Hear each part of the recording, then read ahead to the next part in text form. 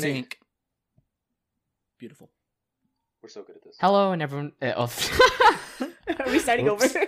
Nah, we're good. No, we'll keep Hello, it. We're keeping everybody, it. and welcome to the Anime Trending Podcast. Thank you, James. It's been a long day.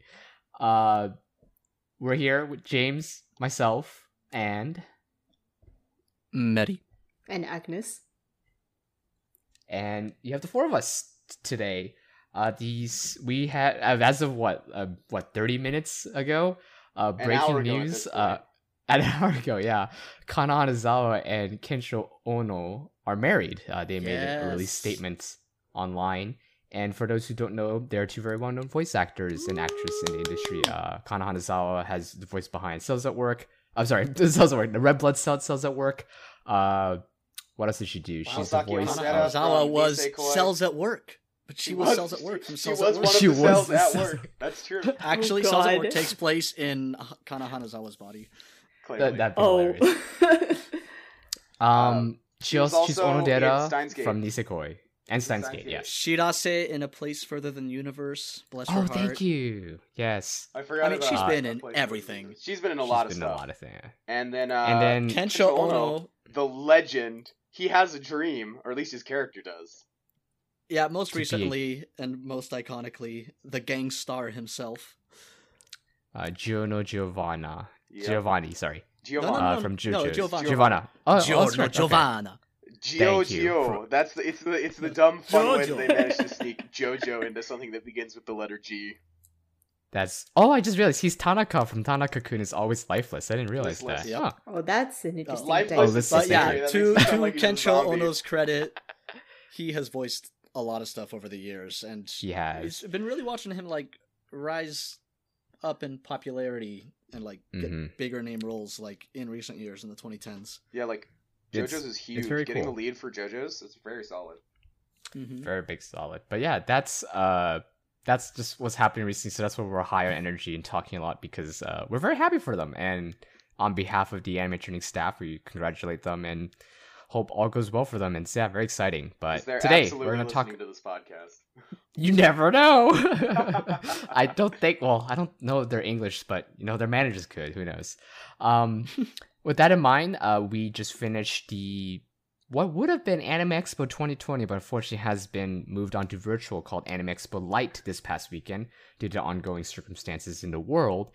We tuned into Anime Expo Lite, FunimationCon, and Aniplex Online Fest. So we're just going to talk about the three conventions. We attended all three, more or less, as well as did some coverage on Anime Trending News. So do check out some of the articles we wrote. But kind of diving into the circumstances, as we all three have been to Anime Expo many times and all the conventions like Crunchyroll Expo, Fanime in San Jose, Anime Central in Chicago. Agnes and myself went to Anime NYC this past October, forgot which month. It was November. And we do you went overseas for a convention, didn't you? Yes, I went to C3 AFA, Anime Festival Asia in Singapore. Mehdi and James love to go to Kara Expo. They went for the first time last year? I went for the James went for the first time. James went for the first time. I've only been to Anime Expo once, actually. You're right, yeah. Like 3 Crunchyroll Expos now, and at least 5 Fanimes. But yeah, AX, it was my first time, and this year probably would have been my second, but Here we are.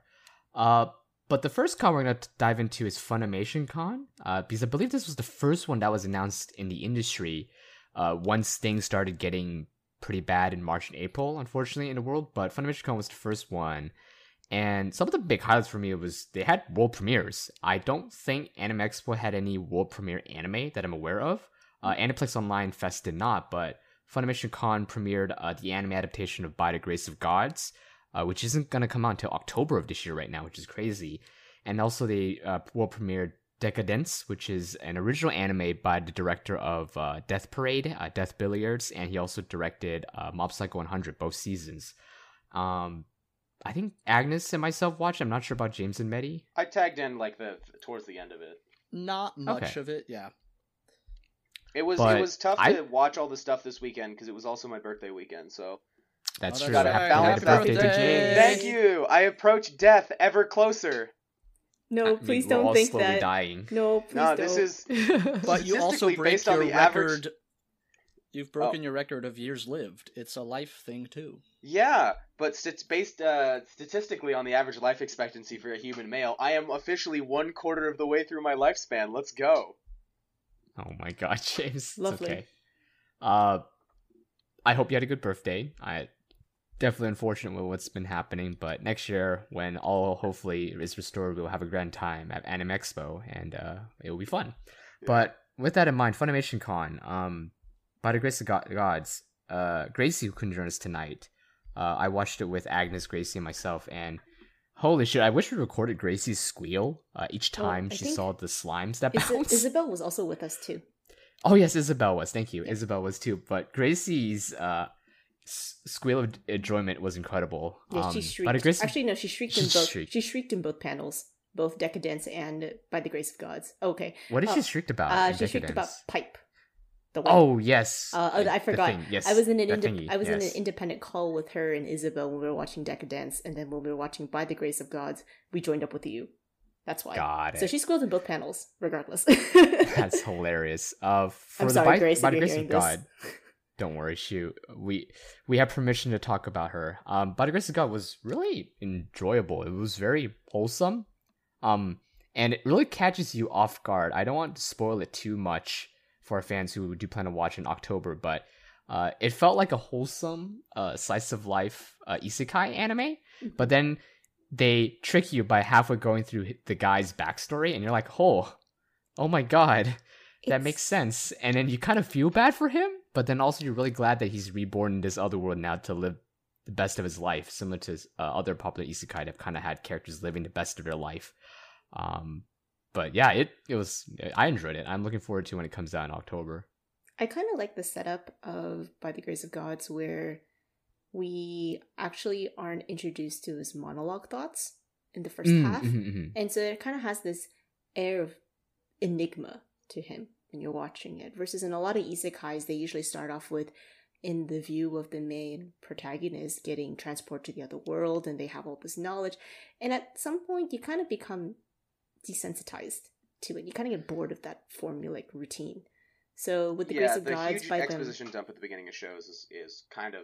I don't want to call it lazy, because I've never written a story myself, but it also feels kind of lazy. It is lazy. Gracie will contend with that because she complains about the Fate series a lot and how it info dumps you in the first 10 episodes, which is true. Well, that's an argument she and I will have to have later, because that's a hill I'm going to die on. Besides that, there is a good point of why story building is built over time and not info dumped within the first season and the first exposition of the first half of the episode. In Grace of Gods, they don't do that. They just have the warrior. Is it okay if I spoil it just for this portion?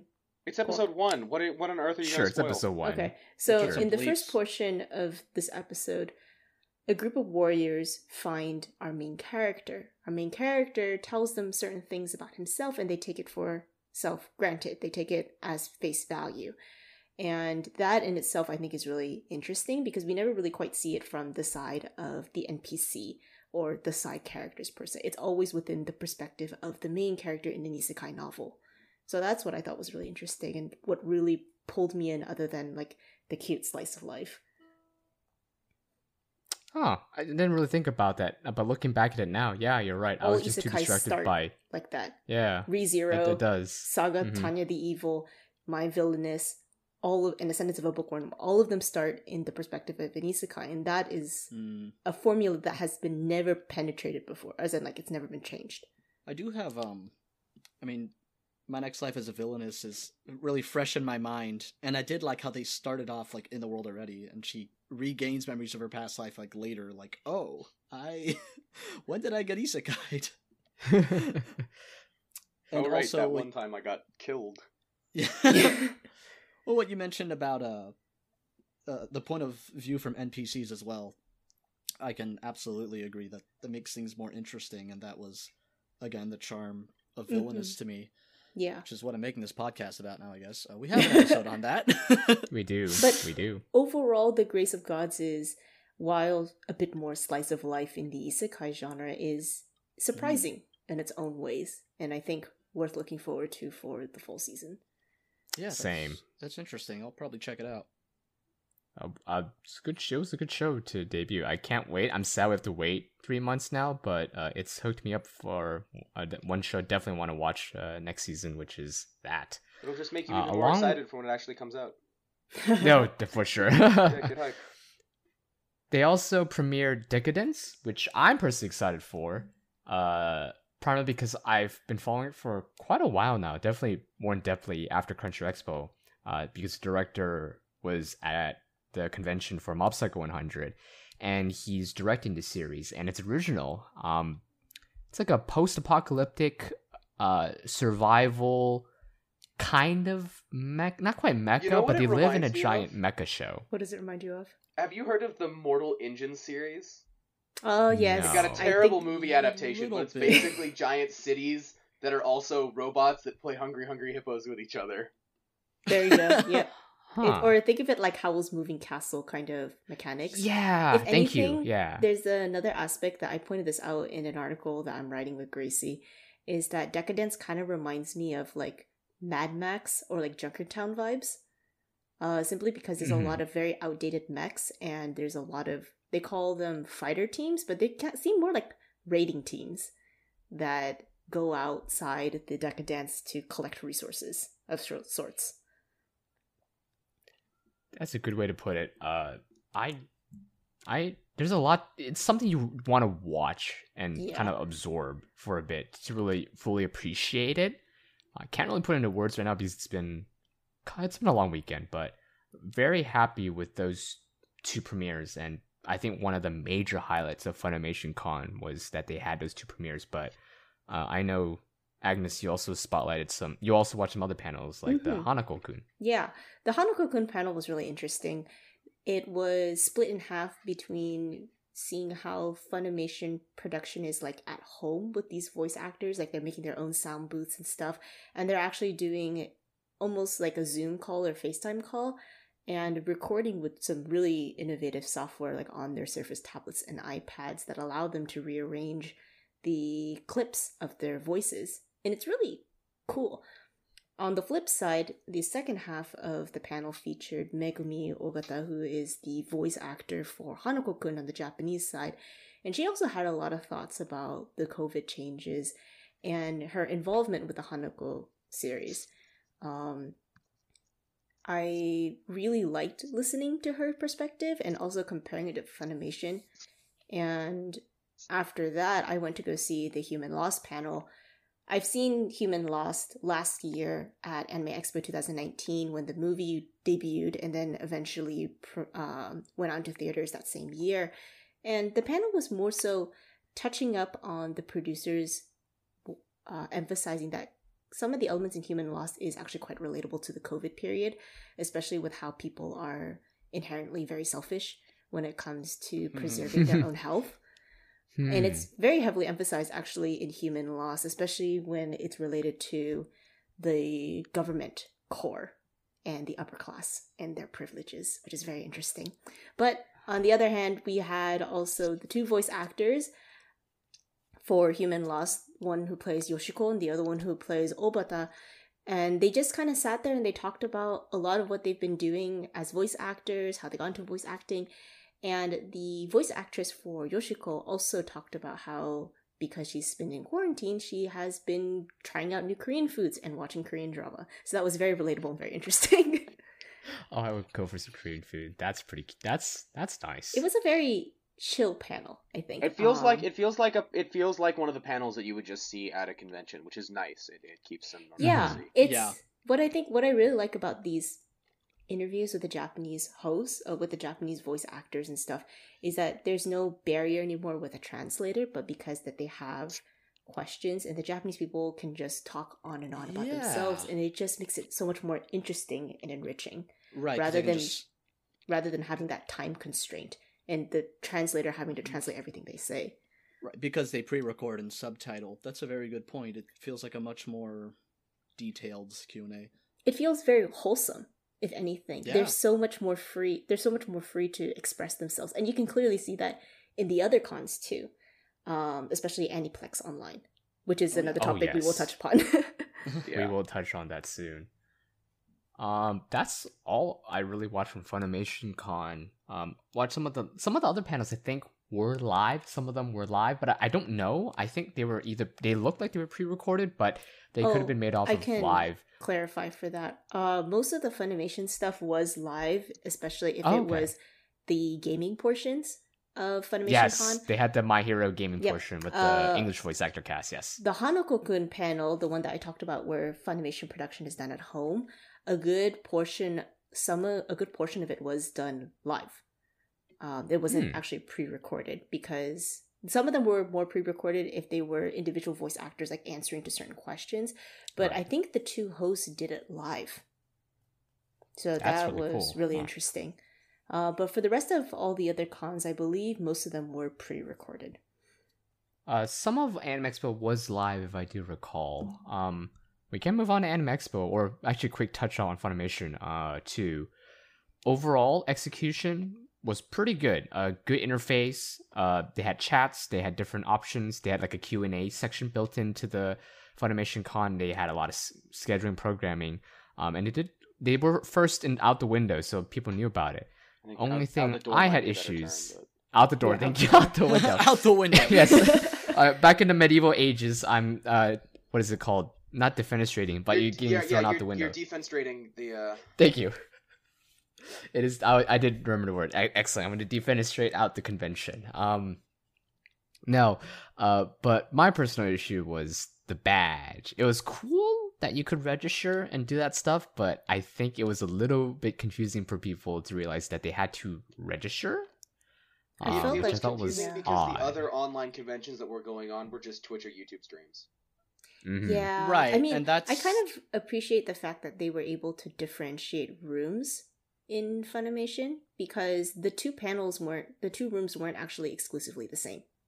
They might have been running certain things, but both Decadence and By the Grace of Gods were only in room 2 and not room 1. Mm-hmm. So I think having a website like that is quote unquote potentially password protected by a badge is interesting. It also is a way to potentially monetize your rooms. But at the same time, it is more cumbersome than compared to watching a live stream for Anime Expo Lite and Aniplex Lite, as if you were watching a live stream for esports. Mm-hmm. Now, those rooms, were they concurrently airing programming? Like, They were. Yes. so that's interesting. But you could be in room 1, and it could, depending on the time slot, it could be showing a completely different show compared to room 2. You would have to match up the two schedules. Which is kind of, I mean, that really recreates the con experience, which is FOMO, just so much FOMO, fear of missing out, for those who aren't familiar with the acronym. And in a lot of ways, it's good, because it shows how much content they had if the schedule was so tight that they had things simultaneously airing. But again, one of my gripes with this weekend was that we had 3 different online conventions going on at the same time, and it's like, that I don't understand. I was actually talking about it to other people online within my mutual friend groups, and everyone's like, why was it all in the same weekend? I'm like, don't ask me, I just go to them. I just have to report them. There's nothing else I can do. We'll get to it at the very end of this convention. Not convention, this podcast. I have, welcome to Anime theories. Trending Con. Oh my god, that would be so much fun. We are your 4 hosts, and only 4 attendees, and your only 4 guests. But oh god, no! I'm stepping off this stage. Goodbye. The broom closet downstairs in my apartment. There you go. One of the issues I wish Funimation worked a little bit on was either I didn't pay attention to it, but when you went to the FunimationCon section on the Funimation.com website, it didn't link you to the FunimationCon link. I think that was one of the issues that I wish they remember to update next time. That's definitely one problem I had while setting up at like 8 a.m. in the morning and knowing I had to report to a panel at 8:30, was trying to figure out where the link was. It wasn't clear. Not even the schedule for FunimationCon was clear. I was on their social media, and Anime Lab, which was also co-hosting it with Funimation. Just be glad you weren't looking for an actual room in a huge convention center, because that's what I was imagining. It's like 8 a.m. Get up, I gotta be at this panel. Where is it? The stress is now not physical stress, but it's now mental stress as you sit in your computer trying to find it with caffeinated energy. That's actually more frustrating, because you can't just walk around. or ask and somebody. find it. Right, yeah. But even then, even if you asked around, not everybody knows. Yep. Just saying. At least if you're doing it yourself and it's on the internet, it's all on you. You don't have to take it out on someone. That's true. I want to take it out on someone. You could take it on a chat. Who knows? Oh boy, yeah. But with that, FunimationCon overall, well done, I would say. I do hope Funimation does more online stuff like this, and I commend them for doing a world premiere. Like I mentioned, other two cons didn't have that, and securing world premieres is not easy. It's one of the major highlights of Anime Expo each year that the United States fans in Los Angeles are some of the first in the world to see certain animes too. I think Promare was a world premiere at Anime Expo, to give one example. Oh yeah. Very first too, and it's incredible that AX has evolved to that level where all of a sudden an audience, anime is essentially mainly for the Japanese audience, but essentially for Japanese, it's foreign audience. They're the first ones to watch too. I think that's incredible. So I definitely want to commend Funimation for that. I will want to say though that with virtual con, I think it's easier to see premieres, mainly because in an actual con, you always run into technical issues. That's true. With at least limited run into seating technical issues with.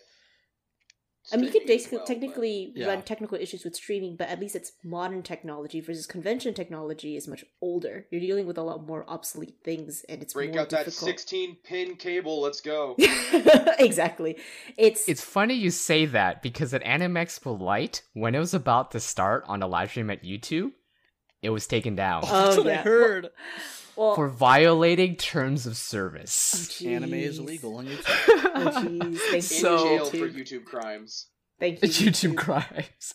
So both sides have its perks. Don't get me wrong. Moving a lot of people in and out can feel overwhelming and a little bit old school because the whole point of conventions back in the day, like Comic-Con, was to buy comics. You have one central location to buy comics, and for AX it was essentially a central location to buy anime merch or anime VHS. Are you telling me whatnot that's not the primary thing you do at cons is spend all your money on merch? Oh, it absolutely still is now, but now the programming has caught up to being as enticing as the purchasing stuff too. In the past, programming was very fan oriented. It was you got some buddies and you're an expert in fan dubbing or whatever, or fan subbing, and then you talked about it, or you did translation work, or you worked for Anime News Network, and that's all they had. They didn't have Japanese guests or premieres and world events. That's finally caught up to here at AX, where you can go to AX to get exclusive merch and a ton of merch as well, and now also be the first in the world to see this anime. Like that's quite a huge step up to where we are today. So that makes a lot of sense because, like in Japan, you have things like Comic Head and stuff, right? It's mainly just for fandom. Well, not fandom merch, but in this case, they're selling books. Fan-produced. It's literally comic things, marketing. Yeah. It's just marketing. But then now we actually have connections to the industry that gives us privileges to watch these things alongside Japanese guests. I would love to continue this conversation on the topic of virtual cons, but I'm pretty sure we said we were going to do that after we discussed the other two, and I am itching. Yes. I am itching to hear about the Bushiroad panel at Anime Expo Lite because I missed it and I still haven't watched the VOD yet. It's literally on YouTube.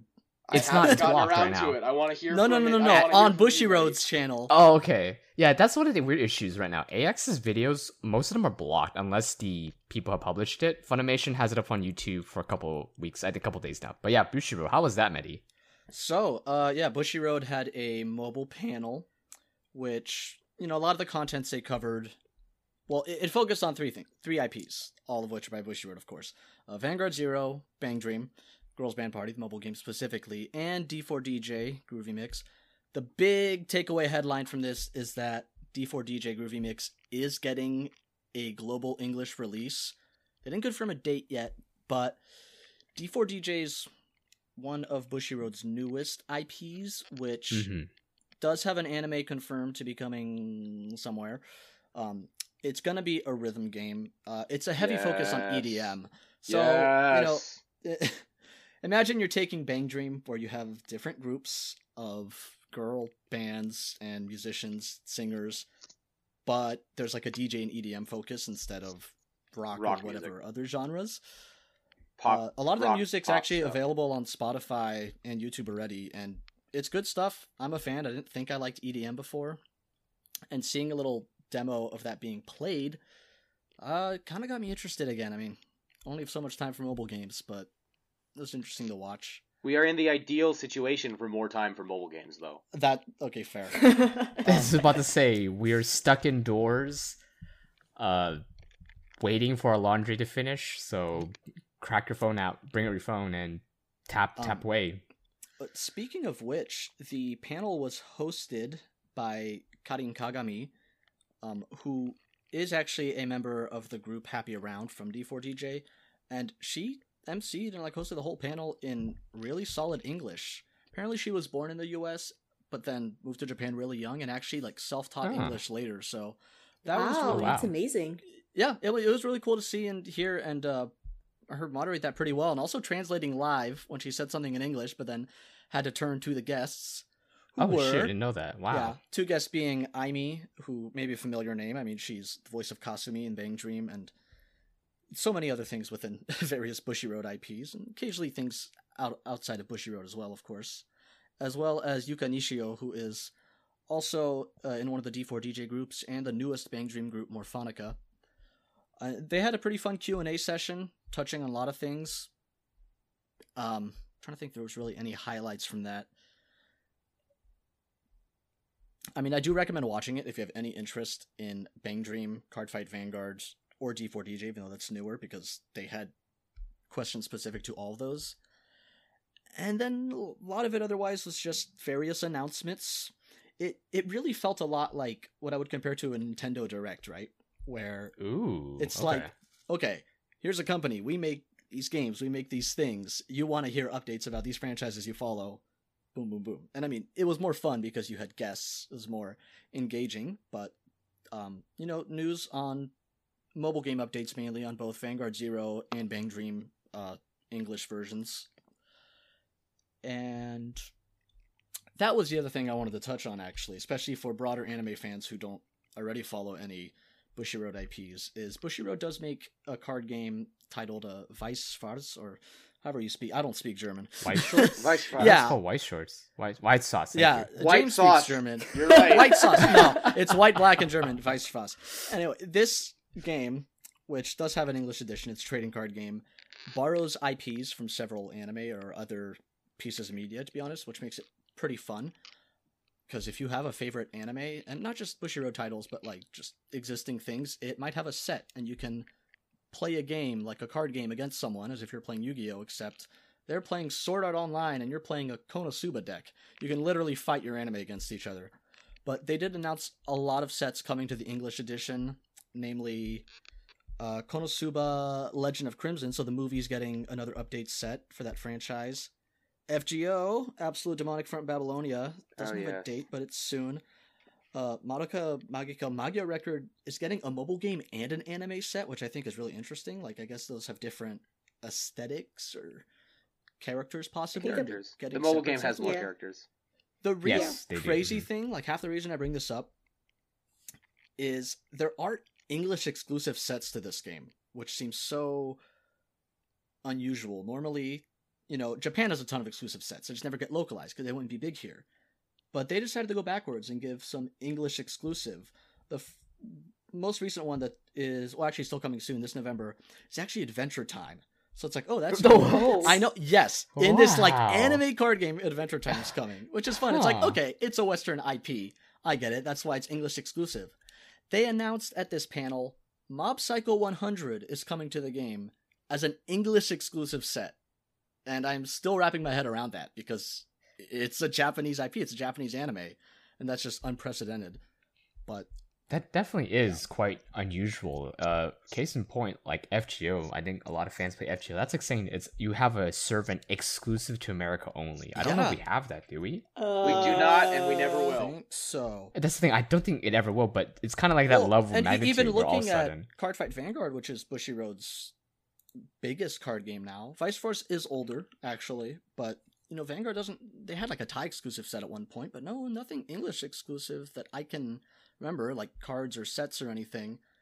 And I think this just speaks to Bushiroad's growing global presence and goals, which I really like. It's you know, as a D4DJ's member of getting the an global English release, of audience, course. yeah. As a member of a fan not in Japan, I like that a lot of stuff is just going more and more global, you know, simultaneous or exclusive releases. Very fun.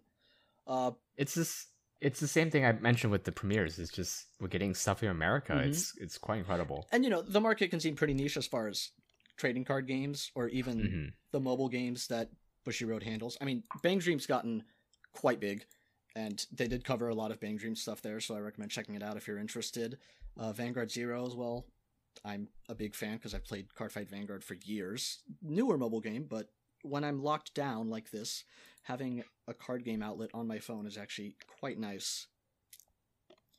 Definitely is. Thank you for the update on Bushiroad. Yeah, that was like half as long as the panel itself. There you go. But I think it speaks to volume too that this was the same with many other panels too. I know that's the one you attended, but there was Production IG. I enjoyed we had the Production Warner Brother IG Japan. Go Maki. Maki deserves a raise. That's kind of something I've noticed with the Anime Expo programming compared to Funimation or even Aniplex is rather than a panel being specifically about one anime or one IP, it's like, here are these producers. We're going to tell you about all our projects. That's hilarious as you say that, because my next topic was there was a panel dedicated just for the World Ends With You anime adaptation. But then again, that was such a rare thing. I think Square Enix just poured all their efforts into that because that was a big review. That was the Squeenix it's panel. It's a big review. Yeah. The Squeenix panel, Well, pretty Squeenix much, is but coming out with quite a bit anyway. They are like Squeenix. This game came out years ago, didn't it? Tweenie on came out. DS. Yeah, Tweenie came out. Oh, that is very, very long ago. Mid 2000s probably, especially as a DS. 2007, based on my notes right here. So I know people younger than that. Oh my gosh. So for a franchise to get an anime adaptation, I think this slate is quite incredible and welcome. Like, the fans love it, and we got and actually, even though we didn't get an anime episode premiere, they did premiere the trailer as well as the character designs for the anime at Anime Expo, which I thought was a huge treat. And it's unfortunate because the cover art for Anime Expo for the program guides was a special art with the cast, the characters from the game and the mascots of AX. It's kind of sad that they couldn't use that. But again, Warner Brother Japan was really awesome. They had a live Shogugeki between the voice of Soma and Asahi.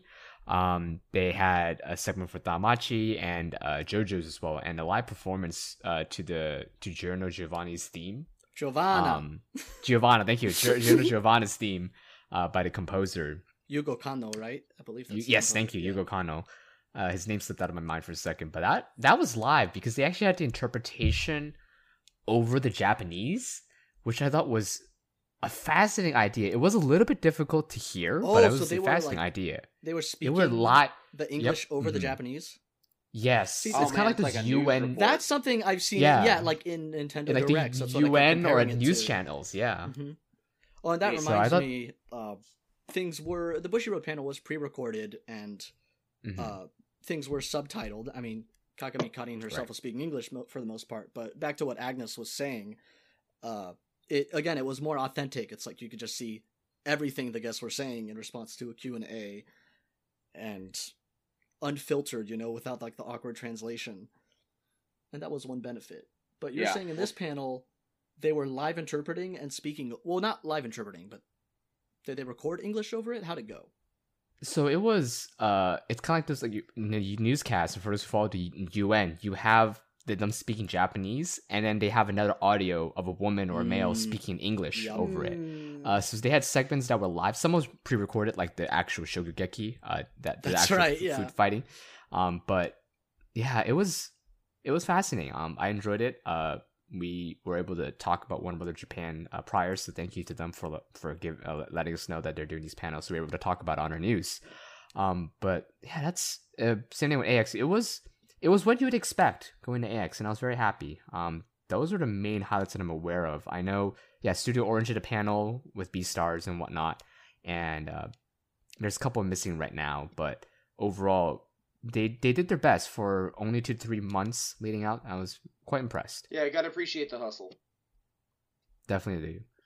All right, and then we had one more over this weekend, which is the one that I definitely watched the most of. Well, was there anything else with Anime Expo Lite, or do we really wrap up all that? That's all that comes to mind for me right now. That's all we wrote down in the show notes. So was I totally off base with my idea that there were a lot of producers showing multiple IPs? Because I know Warner Brothers.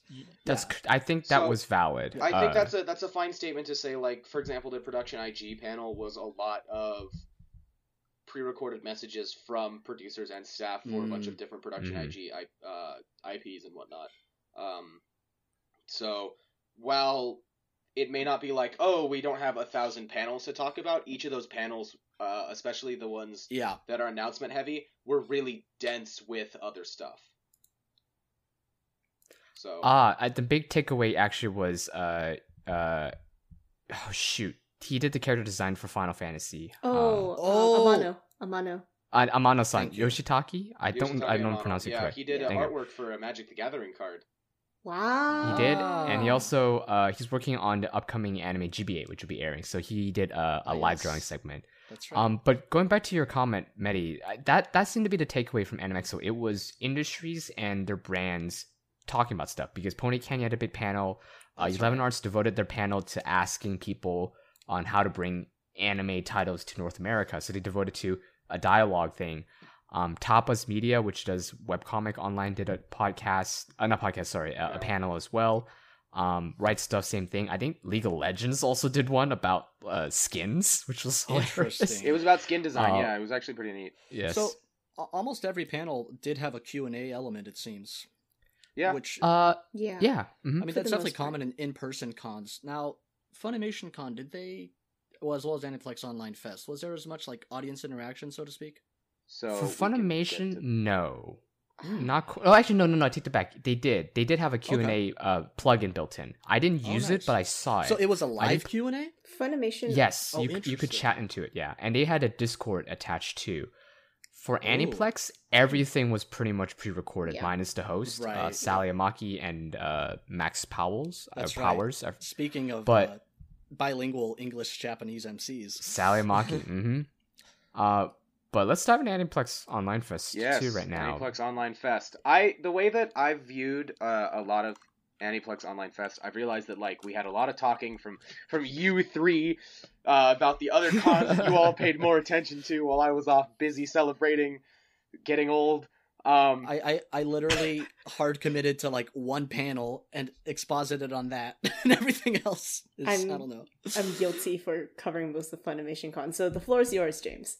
Hooray! I get to talk about Aniplex Online Fest. It was now that I have my platform, behold as I give you my one-sentence summary. Was fun. Anyway, welcome to the podcast. Thank you for joining us. Thanks for listening. No, for real though, what was interesting is, because I did watch a little bit of AX Lite, I didn't watch any FunimationCon. That's a lie. I watched the end of the Decadence thing. But what felt really interesting is we are here as Anime Trending. We were wearing our press hats as we were watching these panels. We were taking notes. We were writing articles about the announcements and what was going on at the panels. FunimationCon and AX Lite felt really like a newsman's, like a reporter's kind of convention. We got announcements, we got updates on upcoming projects, we got some anecdotes and messages from production staff. Aniplex Online Fest, at least the panels that I watched, felt much more like a fans convention. It had panels like the Kaguya-sama panel where the voice actresses for Kaguya and Fujiwara, came on and talked about romance in different cultures. Romance, this is like in America there's no habit of confessing, or stuff like that, or in England the guy's supposed to bring home flowers every Friday or something like that. And then discussions on favorite scenes from the show. And it was very similar for the Fate online panel, where it was voice actors coming on and talking about what they enjoyed about the franchise and this and that and the other thing. And it had a lot of that interaction between the guests. And again, we talked about this for the previous two things. Having it be subtitled allowed for all the small talk and the fun responses to get translated, which really made it feel more like you were really in the room with them. Not as much reporting wise, like not a huge number of fewer like big announcements and whatnot, but as a fan, at just tuning in What are to you kind of talking like about? Amiya absorb Gohan it. Switch game. That was an important announcement. That's That's true. Amiya Gohan is coming to Switch. Just- Now I need to actually buy Sorry. a Switch. I made that joke when Animal Crossing came out, but I didn't follow through because I had no money. Unfortunately, I'm employed now and have disposable income, which is a terrible thing to be like, here's your paycheck, James, and then like literally 3 days later have Aniplex go, game coming to Switch, you better have a Switch That's if you want the to play con this. experience. You go to a Yeah. con, you spend all your money that you earn from your 9 to 5 as you continue to live paycheck to paycheck for the rest Oh of my your gosh, life. guys. And we stare out Sorry, into the but proceed. future, as that is all the future. No, anyway, but Aniplex Online Fest was very much like a fans convention or online stream. The hosts, 10 out of 10. I really enjoyed. Normally, a lot of the times I'm like, I don't really care about what's going on for the host. Just get me to the reason I came here, which is these segments with the staff and the voice actors. But I really, truly enjoyed the interaction and commentary from the hosts for Aniplex Online Fest. I think Sally did an excellent job. I know she expressed at the end of day one, like, oh, I'd like to do that again. Make it happen. It's really amusing.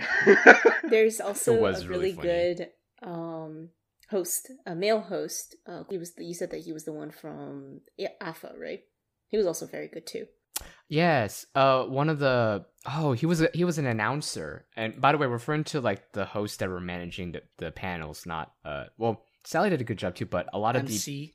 It was MCs, the thank MCs you. that introduced and segued into the various pre-recorded segments.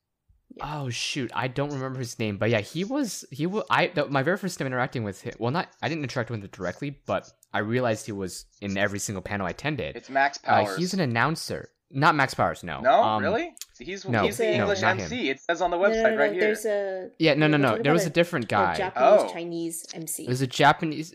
He speaks Chinese too.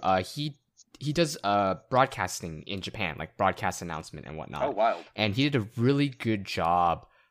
He's essentially an otaku. He comes from otaku. He's been watching anime for all his life, and he What a dove nerd. into a lot of the top. Yeah, No, you you could say should have that, seen but him at the Warlords panel. Oh, that was the Warlords, nerdiest that panel was- I that saw was- in all of Aniplex We'll get to- Online. it was Like really. you thought Fate, I don't remember his name, Fate was unfortunately, nerdy. The guys at Warlords were even nerdier than Sudoku. but holy shoot! You need to watch that. I think. Oh, it's online. Just to enjoy It's it. online. I can. It's link it online later. now for a little bit of time. Yes, okay. MC Hisanori Yashida. He is he's the MC for a lot of the Japanese panels. Yeah, he's a Japanese announcer on the Nippon Broadcast System radio network. Oh, nice. And he hosted a lot of the panels at C3 Alpha in Singapore, and he did a bunch here where he understands anime very well. So he was very engaging with these guests as if they were like his friends, and it was really fun to watch. He's not only very knowledgeable in anime, but he's also very knowledgeable in the production of how anime is like. So when we were watching the Warlords of Siegfried panel, he did a very good job of just segueing and transitioning in between regarding each of the panel members of their involvement in the show. That just might also be his skill as a And presenter. it wasn't just a simple like, Definitely. what I are think your thoughts about this show? It's valuable, and it definitely made a big difference in enjoyment too as well. So definitely kudos to him, and watch Warlords of Siegfried. Like holy shit, they were in depth about the planes and stuff that they were going to feature in that anime. It was incredible. Airplanes. Anyway. But yeah, Aniplex Online Fest, I would agree with James as well. It was very fan oriented, but they had big guests. They had Hiroki Sawano. They did a little documentary with Yuki Kaijuda, the composer. Kaguya-sama's voice actress Chika and Kaguya were there. Mamoto Miyano was there with I forgot his name as well. The voice of Yusuke Onuki. Thank you. Ah. Was there for Millionaire Detective, and then Demon Slayer had Natsuki Hanane and the voice of Zenitsu, who I'm forgetting his name right now. There it is, Hiro Shimono. It was just stacked, and by far they had the most amount of Japanese guests, I would say. Yeah, they pulled out all the stops for this particular panel. Everything. I'm not surprised to great. see that, because comparing how FunimationCon, I mean, this is all run by Funimation, but it's a primarily American company with the dub side of things. They have their own how do I put it? Now that they have a I business guess daddy, licensors. they're allowed And to Anime Expo allowed to get more stuff. Is Anime Expo. So all the individual panels had plenty of, high profile guests and all that. Bushiroad was able to pull its people. Warner Brothers was able to pull its people. But Aniplex was run by Aniplex, so that's more first party, so to speak. Yeah, they have a larger catalog that they can easily pull from, but the fact that they didn't hold back when doing so is really good. They pulled everything. They did like an anime marathon to tie in day 1 and day 2 during the period when people were typically asleep. They had that, and just the amount of titles here was absolutely incredible.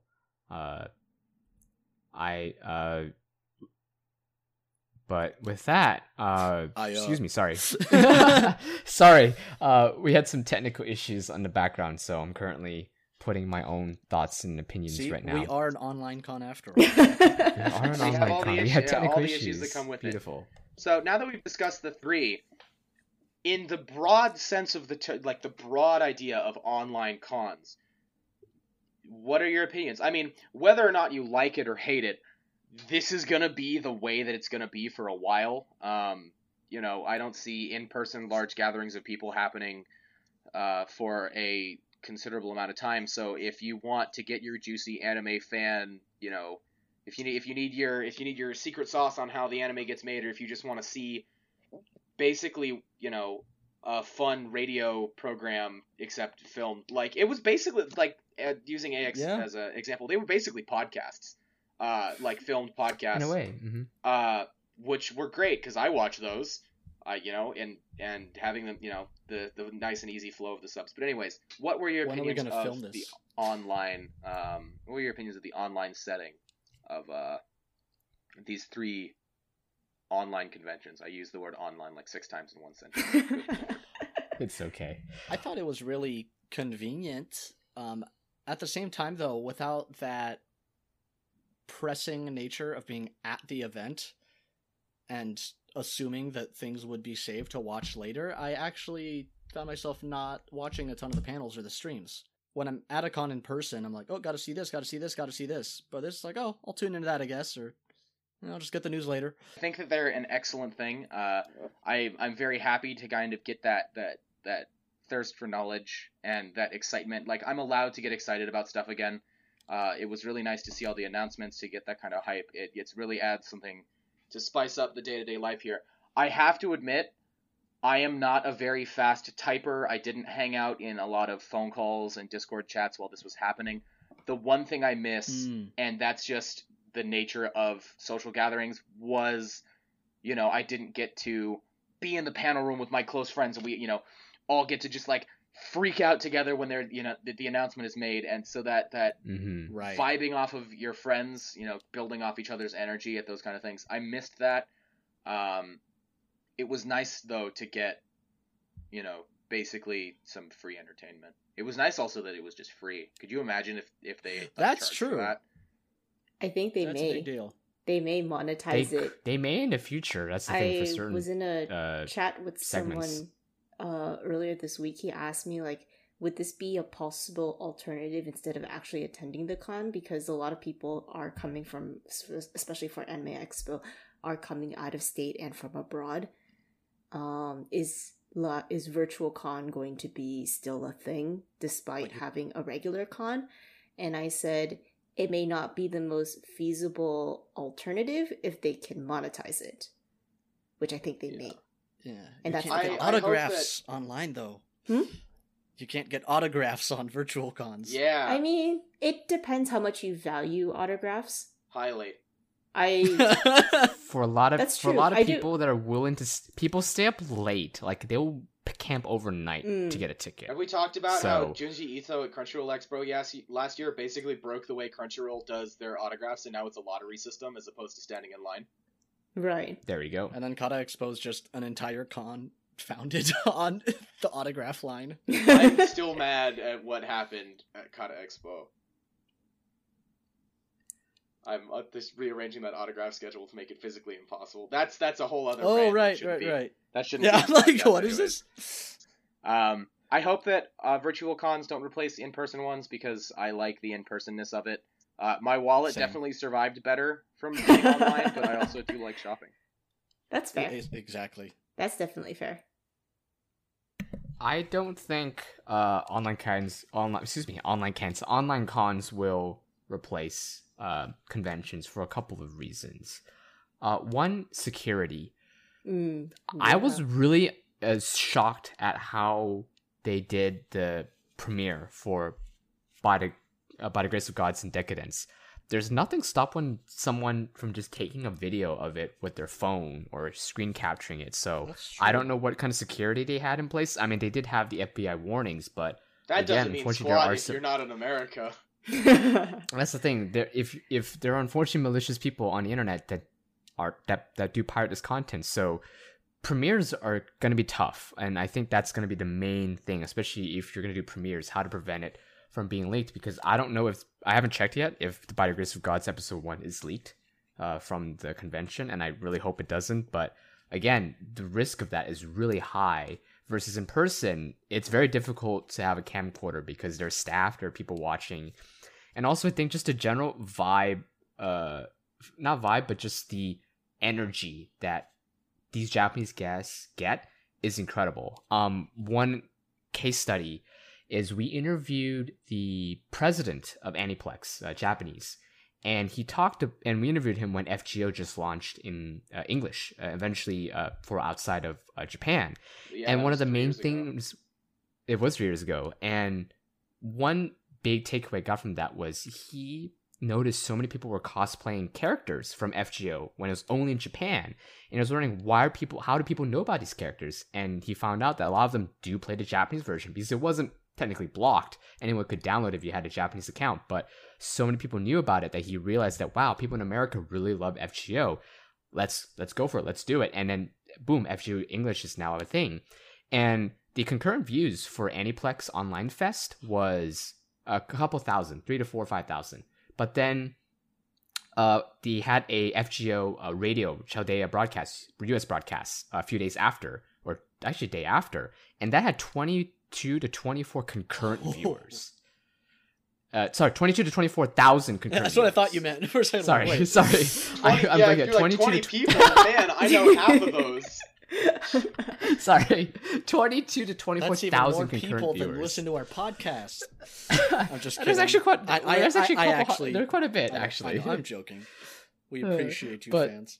We appreciate you, valued listeners. But no, going back to that was possible.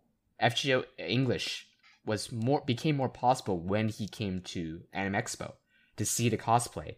And look at where it is now. It's booming. It is one of the most popular anime mobile games out there, right? If not maybe one of the top mobile games out there right now. Yep. So that kind of success or that opportunity to expand outside of Japan is very limited when it's just online. And I will also say seeing crowds is a big thing. Every time we interview production staff, and we're like it feels like one of our generic questions, but we get different answers almost every time. But a lot of them is like, what was it like when you came to America and saw how many like weird Americans decided to show up for your thing? And the general answer is like, holy cow, people like this. I mean, I've always been told it, but I never believed them until I saw it.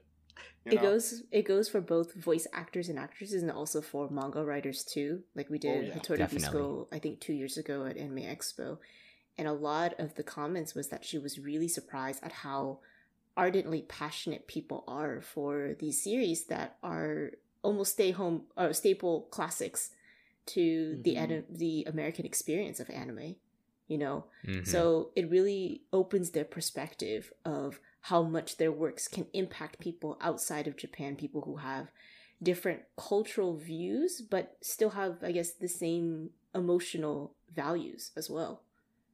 Why do you think Fruits Basket hits so many people across the world? Same thing.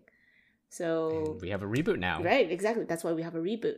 So with these actual cons, and Megumi Ogata actually pointed this out in her interview for Hanako-kun, is that she really missed seeing the smiles on people's faces while going to any kind of live con, because it's what motivates her. It's what drives her to actually do more in voice acting, even though she's had so many years of voice acting, especially as early as her debut in Yu Yu Hakusho. So these actual in-person cons are also equally important to the staff and for the voice actors and actresses themselves. Without a doubt, but I think this past weekend proves that this virtual con can work in the current environments, and hopefully they will continue to do some of them online too, even when things go back to normal. Just the ability to reach more people who just can't make it to LA or can't make it to, for me, going to Singapore, holy crap, across an ocean. Yeah, that's and that experience is different. That's definitely I am blessed to live in California, because I am, even while LA for me is like, oh, it's so far. I have to get on the train and take the train all the way down to Southern California. I cannot imagine I live in New York. I certainly would like to go to AX to see The Thing. How much is a plane ticket? Oh, $400 because it's 4th of July weekend? Sure. And so I think being able to get more of that info out to more people is definitely good. But for sure. Yeah, that in-person feeling is great. I feel like the takeaway is virtual cons, good. Please do more of them. But also, we certainly would like real-life conventions to come back. Yeah, I think without a doubt, with the virtual cons, it serves as a good backup. We know better now how to manage ourselves and figure out how we can do something as a substitute rather than a complete replacement. Especially if we're going to be in another era, God forbid, of another virus or a different pandemic or even a war, for all I know. As yet another of Moses' plagues sweeps across the nation and the world. At least with these virtual cons, it will still keep us connected. Yeah. Definitely. All right. And with that, now it's time for the question corner, right? Because we announced that on the last podcast, right? And we've totally set up 2 podcasts ago, right? wasn't it? No. It was last week, but unfortunately we did not get any questions. The channel had some issues. Oh no. Because I was setting it up for our summer 2020 chat, but I think it actually wiped some stuff. So unfortunately we don't have that corner this week. We've also only given so much time, between release and recording. I will be opening it immediately after the recording of this podcast. Hooray! So yes, if you're still sticking with us to the very end, you are awesome. These podcasts are a great opportunity for us to kind of ramble, but also share some of our insights because we're fortunate to be able to work very closely with a lot of Japanese correspondents and the companies behind these, and it's always a privilege and honor to be able to share some of that experience with everyone, just to kind of see what it's like, and it's very different from other industries. But yes, we will be opening the question channel, on the Discord server for Anime Trending, discord.gg/ANITRENDZ, or you go to our website. There should be a link at the very bottom for you to go to our Discord. We will open a segment there, so please do submit your questions. We will be answering them. And with that, that's all we have. Thank you for listening to this week's special podcast about some of the virtual cons that's currently happening. We're looking forward to covering some of that summer 2020 anime as well as other topics coming soon, so stay tuned. Yes, this week's special podcast that came out at the exact same time and schedule as the regular podcast. Exactly. For the breaking news of the anime conventions from almost a week ago by the time you're listening. And the breaking news of some weddings, which will have happened a week ago by the time this gets out. Oh, that's true, yeah. That's true. Now they know when we record this. But nonetheless, thank you very much. I am Doubles. I am James. And the other two are dead. Aha! And with that, thank you for listening. We'll see you next time. Bye. Goodbye. Quick, somebody sing an outro song. No.